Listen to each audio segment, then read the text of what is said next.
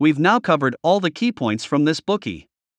We started with Jobs and his globally successful company Apple, and discussed the secret weapon behind his success, which is the Golden Circle.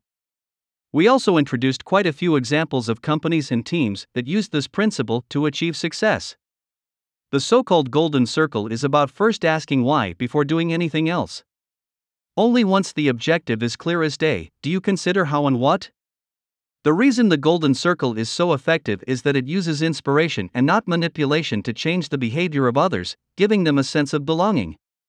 Different people have different levels of acceptance towards new products.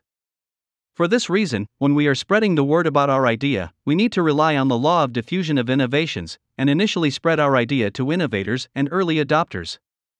After we've done this, we can let them attract more people for us.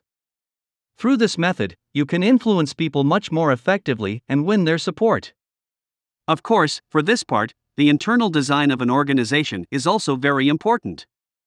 If we can find those people that share the same beliefs as us, then we'll be able to build a bridge of trust between the organization and individuals, making it a win-win situation where both individuals and the organization are achieving their goals. However, not all organizations are formed of people with shared values, and in these cases, what's necessary is to actively search for a common understanding that can unite everyone, and turn this common understanding into shared beliefs and values. Not everyone is born as a natural leader like Jobs, however. The power he has to inspire others is not unique to him, and with practice, we can also gain the ability to lead others. For this, the Golden Circle theory is a method that is highly worth studying.